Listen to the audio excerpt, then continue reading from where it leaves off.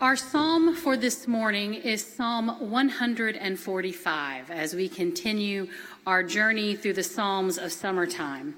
I will admit it was difficult to narrow down a psalm for this week, as the theme is hymns, psalms as hymns, because 95% of the psalms in our Psalter are hymns. So that's a lot of psalms to go through to determine which one I felt God speaking to us about today.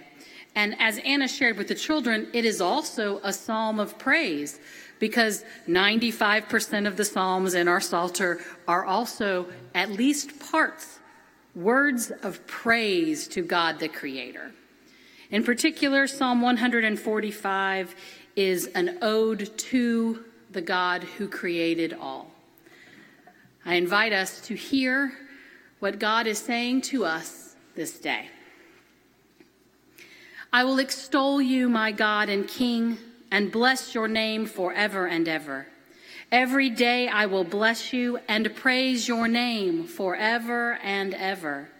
Great is the Lord, and greatly to be praised. God's greatness is unsearchable. One generation shall laud your works to another and shall declare your mighty acts. On the glorious splendor of your majesty and on your wondrous works I will meditate. The might of your awesome deeds shall be proclaimed, and I will declare your greatness. They shall celebrate the fame of your abundant goodness and shall sing aloud of your righteousness. The Lord is gracious and merciful, slow to anger, and abounding in steadfast love. The Lord is good to all, and God's compassion is over all that God has made. All your works shall give thanks to you, O Lord, and your faithful shall bless you. They shall speak of the glory of your kingdom and tell of your power, to make known to all the people your mighty deeds and the glorious splendor of your kingdom. Your kingdom is an everlasting kingdom, and your dominion endures through all generations. The Lord is faithful in all words and gracious in all deeds. The Lord upholds all who are falling and raises up all who are bowed down. The eyes of all look to you, and you give them their food in due season. You open your hand, satisfying the desire of every living thing. The Lord is just in all ways and kind in all God's doings. The Lord is near to all who call upon God, to all who call on the Lord in truth. God fulfills the desires of all who fear the Lord. God also hears their cry and saves them. The Lord watches over all who love God, but all the wicked God will destroy. My mouth will speak the praise of the Lord, and all flesh will bless God's holy name forever and ever. Friends, these are the words of our Lord. Thanks be to God. Now, I grew up in a musical family. Whether we were singing, there was always music somewhere. On the radio, my father was whistling or singing. Everywhere we were, there was a variety of music. It went from hymns in the old red Presbyterian hymnal all the way to like Led Zeppelin and Green Day and anything in between. There was always music around. One of my favorite parts and memories of church is sitting in one of the front pews. My home church is built in a semicircle. So we sat up front, and the four of us would be singing in four-part harmony through the whole service. And even hearing those hymns today bring me kind of right back to those moments, because music transports us. I hear "Crown him with many crowns," and I remember sitting with my grandmother in that pew, and I remember sitting in that same pew at her funeral in that same church. Music transports us to happy and sad It takes us to places that it helps our brain go to places that we might not get there otherwise. And trust me, you don't have to be good at music or have musical talent in order for music to move you that way. As the Psalms say, sing a joyful noise to the Lord. No one said it had to sound good, just that it needs to be joyful. Music is so powerful for us, I think, because it does use multiple intelligences. When we sing, we are thinking, we are using our body in ways that we don't when we simply read. And so those songs, those hymns, the songs we sang in the car with our best friends when we were teenagers, or with our parents on long car trips, those settle into our bones and become part of who we are. Music aids our memory, and it informs our theology. St. Augustine said that when you sing, you pray twice. And I find that to be deeply, deeply true. Because the hymns that we love have more of an impact on our faith than any sermon anybody can ever preach. Because we hear a sermon once, maybe twice in modern times if we're deeply moved and we go back and watch the live stream. But how many times have you sung a hymn, a favorite hymn of yours? This is also why, to the consternation of congregations all over the United States, we sing new hymns, because we want to make our theology, our sung theology, have a breadth and a depth that matches our thought theology. Now, the book of Psalms is very truly the hymn book of our faith. And it was the hymn book of the faith of the Israelites as well. There are hymns inside the book of Psalms that were sung in worship in the same way that we sing Holy, Holy, Holy, or O Come All Ye Faithful every year, songs that mark the worship experience. There are songs and hymns in the book of Psalms that are the songs that you sing in the home, like the table blessings that you might sing. Every time I thought about this week, I was reminded of camp. Fiona just came back from Heartland Camp last week, and the number of songs that we teach our children around tables, our hymn book, our psalms, have that same joyfulness of children singing grace to the Superman theme. You know, thank you, God, for giving us food. Thank you, God, for giving us food. For the food we eat and the friends we meet, we thank you, God, for giving us food. We have that, like our psalms have that joy too. They have the regalness of holy, holy, holy, and the joy of the Superman song or the Johnny Appleseed song. The songs that we sing, like the songs we teach our children, help us to learn.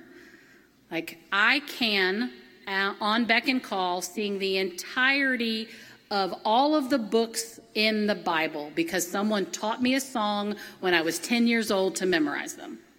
I am not going to do that right now. But in the same way that we teach our children to sing the ABCs, when we're singing, it helps with our memory and it engages us. Psalm 145 is an acrostic poem. That means that each line, each verse of the psalm starts with a letter of the Hebrew alphabet. 21 verses, 21 letters.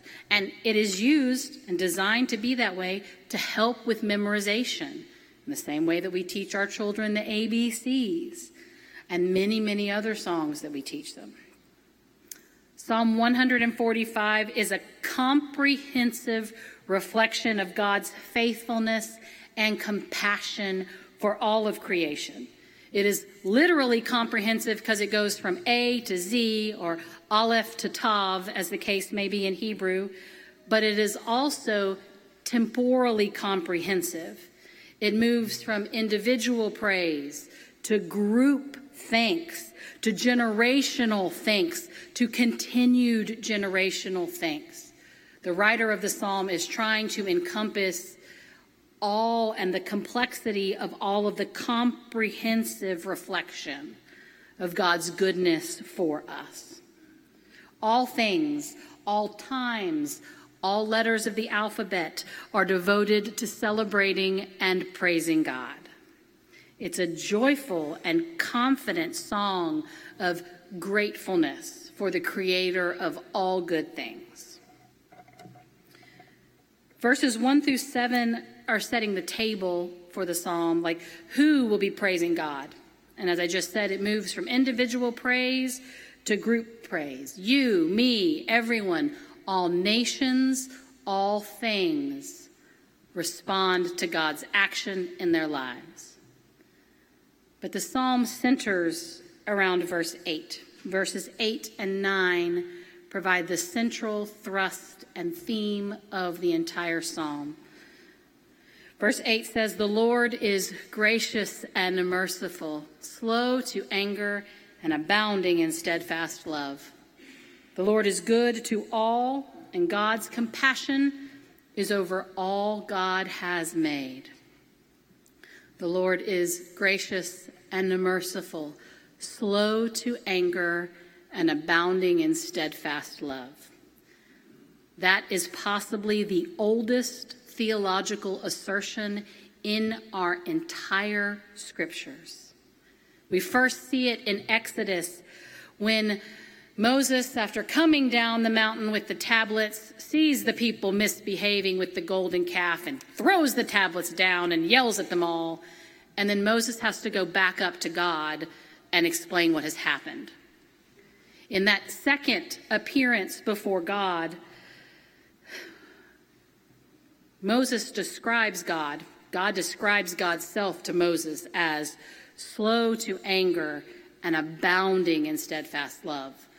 This is the time where Moses gets to see a glimpse of God's robe as God hands the next set of tablets to Moses and encourages Moses down the mountain to lead with grace and mercy and the steadfast love.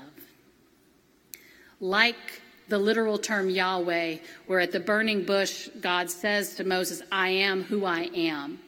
This phrase, "The Lord is gracious and merciful, slow to anger and abounding in steadfast love," tells us something important about God. God does not match energy. God does not meet us with what we bring to God. That is a blessing to us. If you'll notice when you're spending time in your scriptures, there are times throughout the Bible, but particularly in the Psalms, that you'll see the term "the Lord." And sometimes it's just capital L, all lowercase letters. But most often, those letters are all capitalized. Now, they may be small caps, which makes it hard for my older eyes to see it all the time. I got to bring the Bible up close. But when you're looking at your scripture and it says "the Lord" in all caps, that's God's name. Like, it's the personal name of God. They're not saying "our God" or "some God." They are saying "my God." In the same way, if you were talking about Courtney, there's a difference between saying "my pastor," "my leader," and Courtney. There is power in using God's name because the statement of faith, "the Lord," is gracious and merciful. It's not a statement of faith that happens up here. It's not one that someone has sat down and clinically thought about all the different experiences that we see in the scriptures of God and created a, reformed, systematic theology about God. That statement, "The Lord is gracious and merciful, slow to anger and abounding in steadfast love," is a lived, experienced theology. It is personal. A personal experience of God's covenant faithfulness. This is who we know God to be, abounding in steadfast love for us and for all of creation. In Hebrew, that word is hesed, steadfast love. And the rest of this psalm is a reflection on how that hesed, that steadfast love, is experienced in creation. There's some language about God as king in this psalm. We'll see that frequently as we go through the Psalms, and I know many pastors, theologians, and teachers deliberately shy away from that language. They talk about God's kingdom or God's community. And I think, at least in this case, it's important that the psalmist used the language kingdom, because the psalmist is deliberately contrasting God as leader with the way the world understands leadership. The psalm uses the words kingdom 3 times, power twice, glory twice, to deliberately describe an alternative vision than the way the world understands a king or power or glory. It's a vision that doesn't use those things the way the world would. We see this explicitly in the second half of the psalm, because we talk about God being merciful and gracious, slow to anger and abounding in steadfast love. We talk about God's power and might and glory, and then immediately God's attentiveness is turned to creation, especially the poor and the needy. That's the language of the psalm itself. God's power, God's might are mobilized to care for those who are otherwise uncared for. God's kingdom, God's vision is turned to everyone and everything, everywhere, all the time, but in particular with those who are suffering. Now, if it is true that the words that we sing tell us what we believe, if we indeed pray twice each time we sing, what did this song tell the ancient Hebrews about God, and what does it tell us about God today? This psalm tells us, in one instance, that we and all of creation, we cannot keep our celebration of God to ourselves. In the first 8 verses alone, the psalmist uses the terms extol, praise, laud, declare, celebrate, proclaim. There is no room in this example of faith for a quiet, personal faith. This is a faith that shouts to the mountaintops the awesome glory and mercy and majesty of our God. It's a faith to be shared. This song, this hymn tells us that God does not respond to creation according to our actions, but rather according to God's mercy, graciousness, and steadfast love. And that right there is the good news of the gospel, my friends, that we don't get what we deserve. Instead, we get God's steadfast love, grace, and mercy. And if that hesed is for us, it is also for everyone and everything. And that is incredibly powerful and very, very frustrating. We like a world where people get what they deserve. It brings us some comfort. But that's not the world that God lives in. That's not the world God has created us to live in. God's love and cares have no boundaries, no prerequisite, no requirements, all. The psalm uses the word all 16 times to refer to God's care for all of creation. God doesn't love or lead or reign as the world understands, as we understand. So maybe one thing this hymn teaches us is that we might need to be rethinking how we understand and live those things in our daily lives. And if God's kingdom, power, and might are turned to those who are suffering, where should our attention be? The philosopher and theologian Nicholas Wolsterhoff, I am sure I pronounced that wrong, I apologize to Nicholas. Nicholas Wolsterhoff coined the phrase, the Christian theological thought of the each and every principle. That the God of all creation is concerned with each and every living being. That is an expansive faith and a particular faith. Each and every. And if God cares for each and every, so should we. We are called to be both expansive and particular in our faith. Some of the beauty of the hymn of Psalm 145 is that it boils down simply. What is true in the beginning of that hymn is true at the end. God is faithful and just and can be counted on. God can be counted on in the expansive and in the particular. God's grace and justice can be counted on in the expansive and in the particular. And those are powerful words, and at times hard to live. But like every song and every hymn we sing, sometimes we say the words until they have meaning for us.